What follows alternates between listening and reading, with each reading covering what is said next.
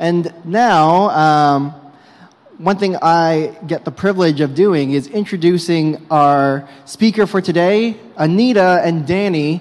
They have been at our church long before I have been, but you don't see them on Sunday morning because they're leading our high schoolers through Bible study and through Sunday class. And so during the summer, high school isn't meeting downstairs, and they're joining us, and that gives us the opportunity to have them minister in word, not just to high schoolers, but to us as a body. So we're excited to have Anita join us and lead us today through an overview of 1 Peter. Our scripture reading for the morning is going to be from the NIV translation, and we are reading from 1 Peter 1 through verses 9. Hear God's word.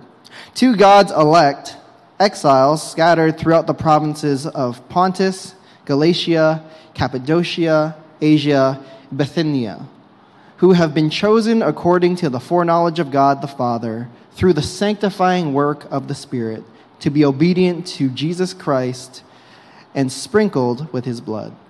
Grace and peace be yours in abundance. Praise be to God the Father of our Lord Jesus Christ.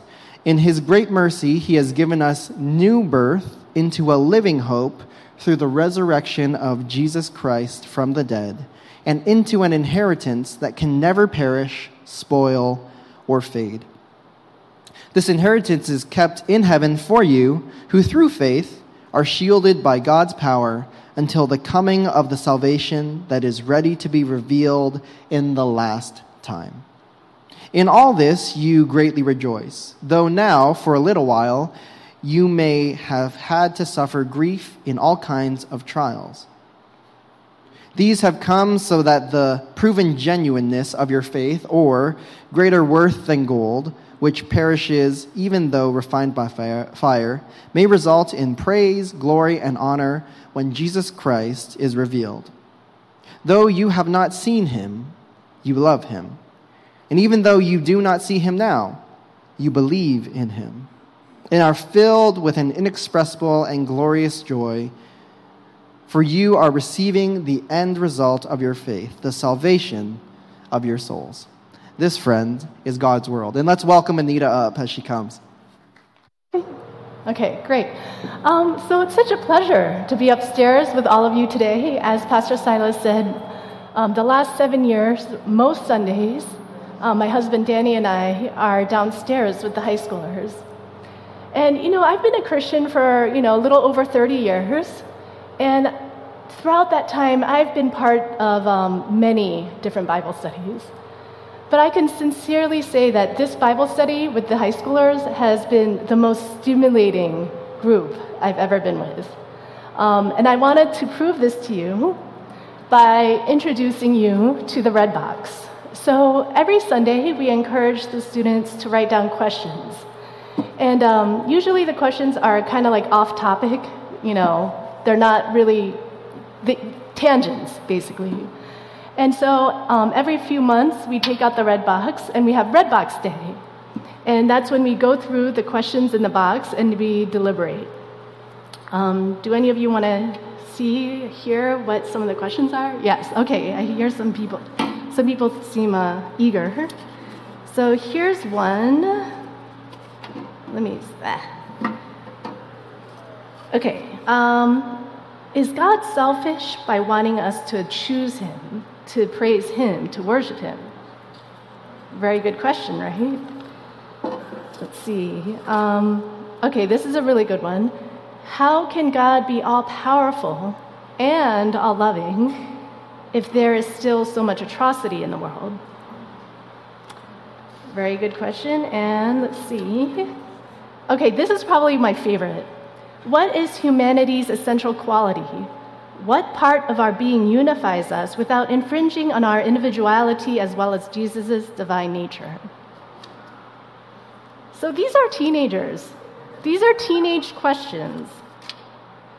They're brilliant, right? And overall, I really think that Gen Z is the most incredible generation. They're inquisitive, they're curious, They engage in Socratic dialogue about issues that I didn't even think about until my 20s, 30s, maybe not even recently in my 40s. Things about racial reconciliation, social justice, gun control, politics, climate change, police reform. These are teenagers. These are what teenagers are thinking about these days. I'm convinced that they're much more advanced than I was and my peers were when we were their age. But what impresses me the most about this generation is that they are so much more open and honest about personal struggles, about their mental health, definitely more so than previous generations. So I think I have a lot to learn. I think Gen X has a lot to learn from Gen Z about what it means about honesty, about openness, about being vulnerable, about our struggles. To acknowledge our struggles and acknowledge our trials instead of ignoring them, and to confront conflict instead of disregarding them. Especially in the last few years. I don't need to rehash everything that's been going on. We all know what they are. I don't have to mention COVID, whatever. We've all been struggling the past few years. The reality is we live in a world that has pain, that involves grief.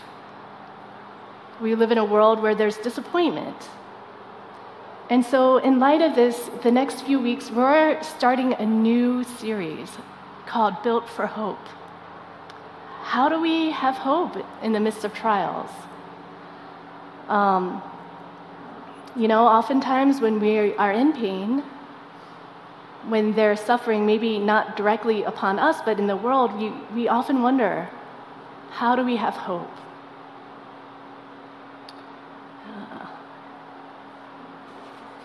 Today, we're starting a series on 1 Peter. And most of you, I'm guessing, knows who Peter is. He's one of the Jesus' disciples that are in his inner circle. And Peter is writing a letter to scattered Christians all over Asia Minor. So Asia Minor is modern-day Turkey. And these Christians that are receiving the letter, they're not just new to being Christ followers, but they're new to being monotheistic. Because during that period of time, around 60 AD, it was the norm to believe in many deities. And especially to place your loyalty on the Roman Empire and the emperor at that time. The emperor at the time was Nero Claudius Caesar Augustus. And I'm sure many of you remember hearing about him in history class. He was the one that instigated the Great Fire in Rome to clear away some land. But then he blamed the Christians for doing it. He scapegoated them, and then he burned them alive. So Nero set a precedent from Rome throughout the entire Roman Empire that the Roman officials, Roman citizens, had free rein to harass, blame, scapegoat the Christians.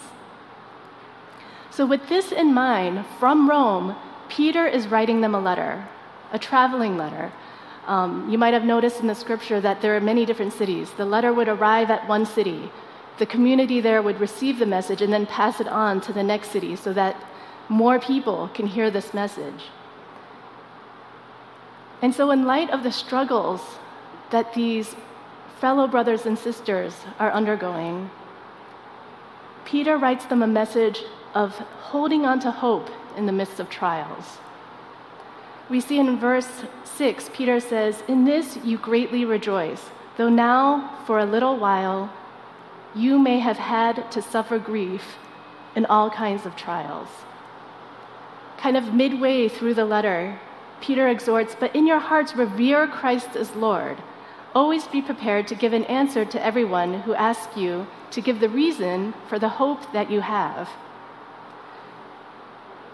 So we'll be asking this question in the next few weeks. How do we maintain hope in the midst of suffering, in the midst of trial? What reason do we have to hope? Especially if we live in a world that is full of pain, grief, and disappointment. Now, when Pastor Silas was reading the scripture, you might have noticed that Peter speaks about our hope being rooted in the resurrection of Jesus Christ, in which we receive a new birth and with that eternal inheritance. Furthermore, he talks about how trials serve to refine and deepen our faith, and resulting in praise, glory, and honor to Jesus Christ. So I have to be honest with all of you. When I was studying this scripture this past week, I really struggled and wrestled with it because, when I'm in the midst of pain, when I'm struggling, the last thing I want are well-meaning Christians to try to comfort me, to say, oh, this is God's will, or, God is just testing your faith. Just hope in Jesus. Everything will turn out. Anyways, I'm sure I'm not the only one that feels like annoyed and feels like that's not very helpful. So, in order for me to appreciate Peter's message about holding on to hope in the midst of trial, I needed to take a step back and look at Peter's own journey with faith. And I have a video I want to share with you. Laethau di brad, lapit gam, ke an eshalak Yeshua Nazaret. Amar lana en ant Meshiach bar elachachai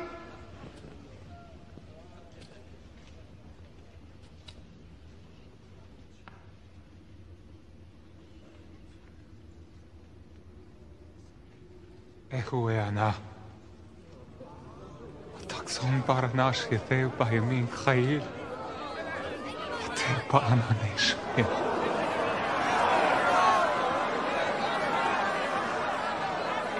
Shila. Kulkom shamila. Hakashki alachna al shahadu. Shamin milafe. Mag Serat Tom.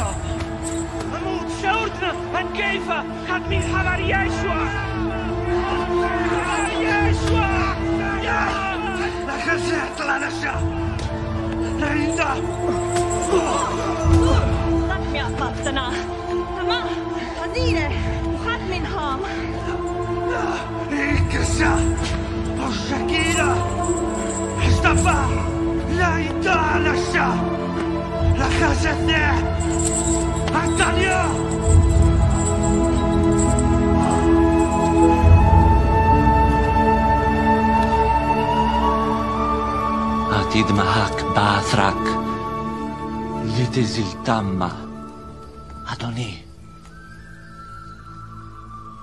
על בית הסוהרים, אבל מות.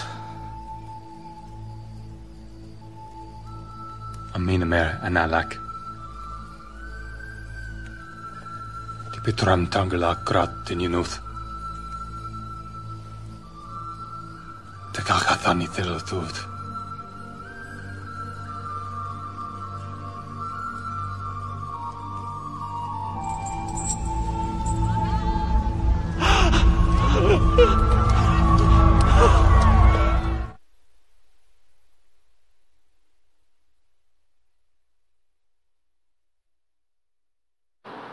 Yeah? Okay, great. So I think this clip does a wonderful job painting a picture of the complexity of Peter's own struggle with faith, of him losing hope in the face of crisis. Well, let's backtrack. Who is Peter? We already know that he's one of Jesus' disciples.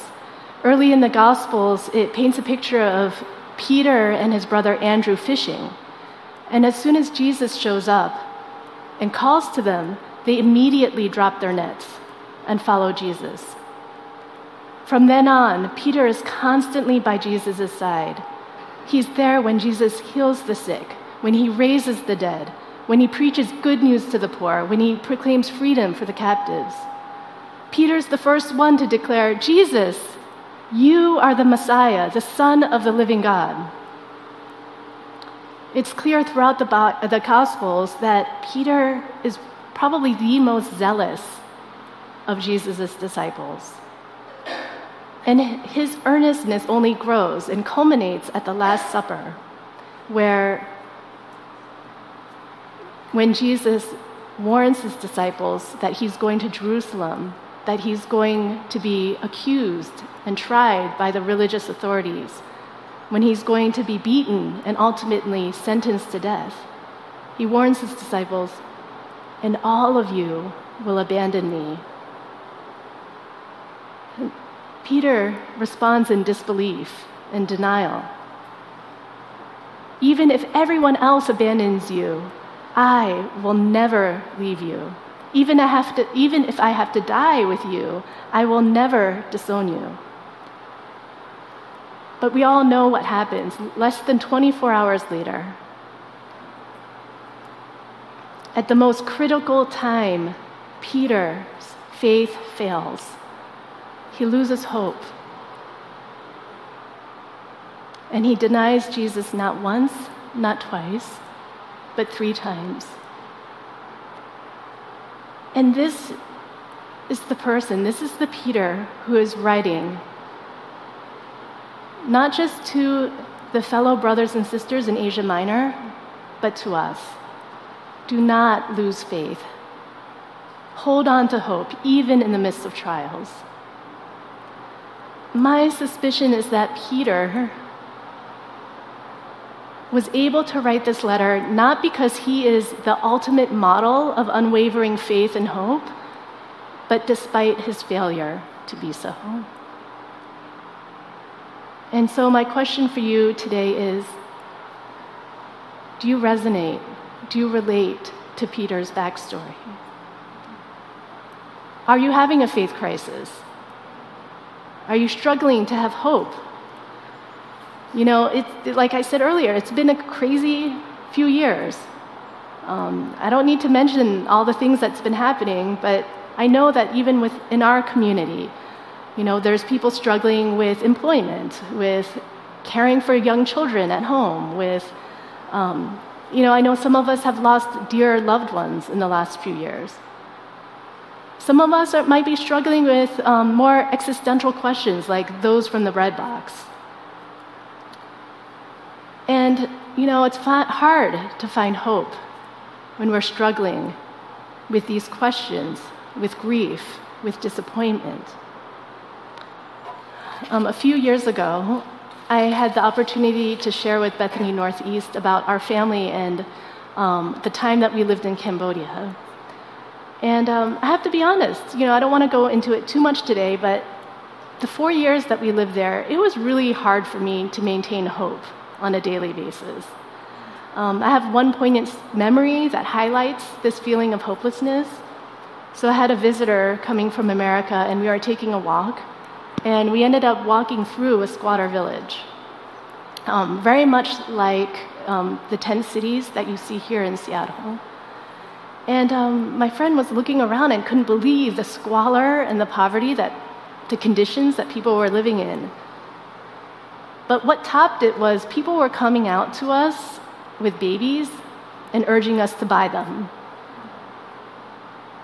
My friend kept shaking her head and saying, "There's no hope here. There's no hope." I responded with, "We have no choice but to hope." But honestly, I was speaking to myself, not to my friend. Sometimes it's hard to find hope when you see so much pain around you, or when you yourself are experiencing a trial. Let's go back to Peter's story. Yes, Lord. You know that I love you. Take care of my lambs. A second time, Jesus said to him, Simon, son of John, do you love me? Yes, Lord. You know that I love you. Take care of my sheep. A third time, Jesus said, Simon, son of John, do you love me?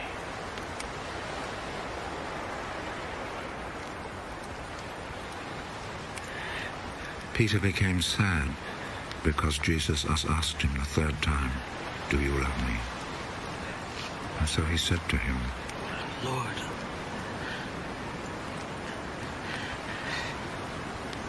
you know everything.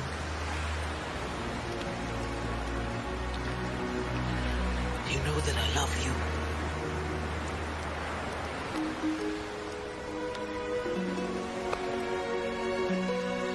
Take care of my sheep.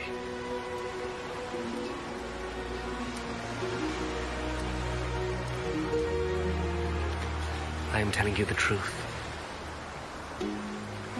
When you were young, you used to get ready and go anywhere you wanted to.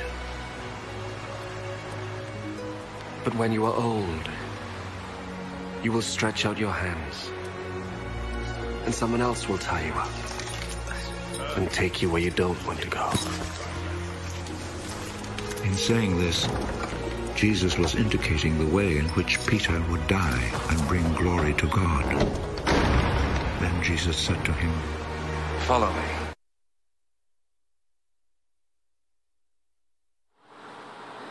Jesus, this is after his resurrection,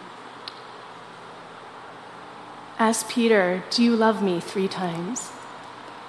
And 3 times Peter reaffirms his love for Jesus. The same number of times he had just a few days ago denied him. Instead of shaming him, instead of scolding him, Jesus beckons Peter back into his fold and urges Peter, "Now, go feed my lamb, go take care of my sheep." In other words, with your restored faith, with your love for me, now go, love, serve others. Jesus, who is accused of blasphemy, who is humiliated, who is tried and unjustly sentenced to death, who suffered all of these things voluntarily for you and for me and for Peter, embraces Peter and restores his hope and his faith. You might recall something else that happened at the Last Supper. It's recorded in Luke 22, where Jesus says to Peter, "Satan has asked to sift you as wheat, but I have prayed for you that your faith may not fail. And when you have turned back, strengthen your brothers." Jesus knew that Peter's faith would fail, but he also knew that Peter would be restored. And 30 years later, with renewed faith, renewed hope, Peter can confidently write this letter to strengthen his brothers and sisters with a message of praise be to the God and Father of our Lord Jesus Christ. With the forgiveness and the restoration Peter received, he was able to say, "Praise God for his great mercy. Praise God for giving us new birth." Praise God for giving us a living hope through the resurrection of Jesus Christ. Peter himself experienced the new hope through the resurrection of Jesus Christ and was able to say, praise God for this inheritance that can never be taken away, for a faith that is shielded by God's strength. And because of all these things, we can rejoice even in trials. Peter's story shows us that even when our faith fails, even when we lose hope, Jesus beckons us back. It's not too late. Jesus brings us back and restores our faith, restores our hope, so that we in turn can pass it along to others. I have one more story from Cambodia. So one day I met this young Christian lady, and she had a veil covering her face. And I thought it was odd because Cambodian women don't cover their faces. And she was super friendly and eager to talk to me. But this was early on in our time there, so I didn't really understand what she was saying. And all I could understand was her repeating, Som sosa pre mejah, Som sosa pre Yesu. Praise the Lord, praise Jesus, over and over again, she kept saying. After a while, she lifted her veil, and I saw why her face was covered. I can't really describe what I saw, but basically her face, the entirety of her face was melted. I find out later that she was attacked by someone who threw battery acid into her face. And she was just so thankful to be alive and so grateful that these Christians helped her get medical attention. I still get chills when I think about her. When I think about what happened to her, but more so, I'm in awe of this woman who can have so much joy and still have hope, even after being so brutally attacked. She embodies to me someone that clings on to hope, even in the midst of trial. And she embodies to me what Peter is saying in chapter 1, verse 8. Though you have not seen him, you love him. And even though you do not see him now, you believe in him, and are filled with inexpressible and glorious joy. For you are receiving the goal of your faith, the salvation of your soul. So Peter's story doesn't end with his failed faith, his failed attempt. This woman's story doesn't end with the tragedy that happened to her. And as with us, our story doesn't end when we're struggling, when we're not sure, when we're wondering how can we have hope in this situation. Our story with Jesus doesn't end there. Jesus continues to beckon us and call us to him, desiring to restore our faith, desiring to restore our hope, so that not only can we experience the joy of our relationship with Jesus, the joy of his resurrection, but that we could also pass it on to others. Earlier, I shared about how I'm so impressed with Gen Z and how open they are about their struggles and honest, just being more honest with their trials. So I want to give us an opportunity to practice by reflecting on two questions. First is, what areas are you struggling to keep your faith and maintain hope? And the second is, in light of this, how might Jesus be reaching out to restore you today? So I'll give you a few minutes, and I guess eventually the worship team will come up.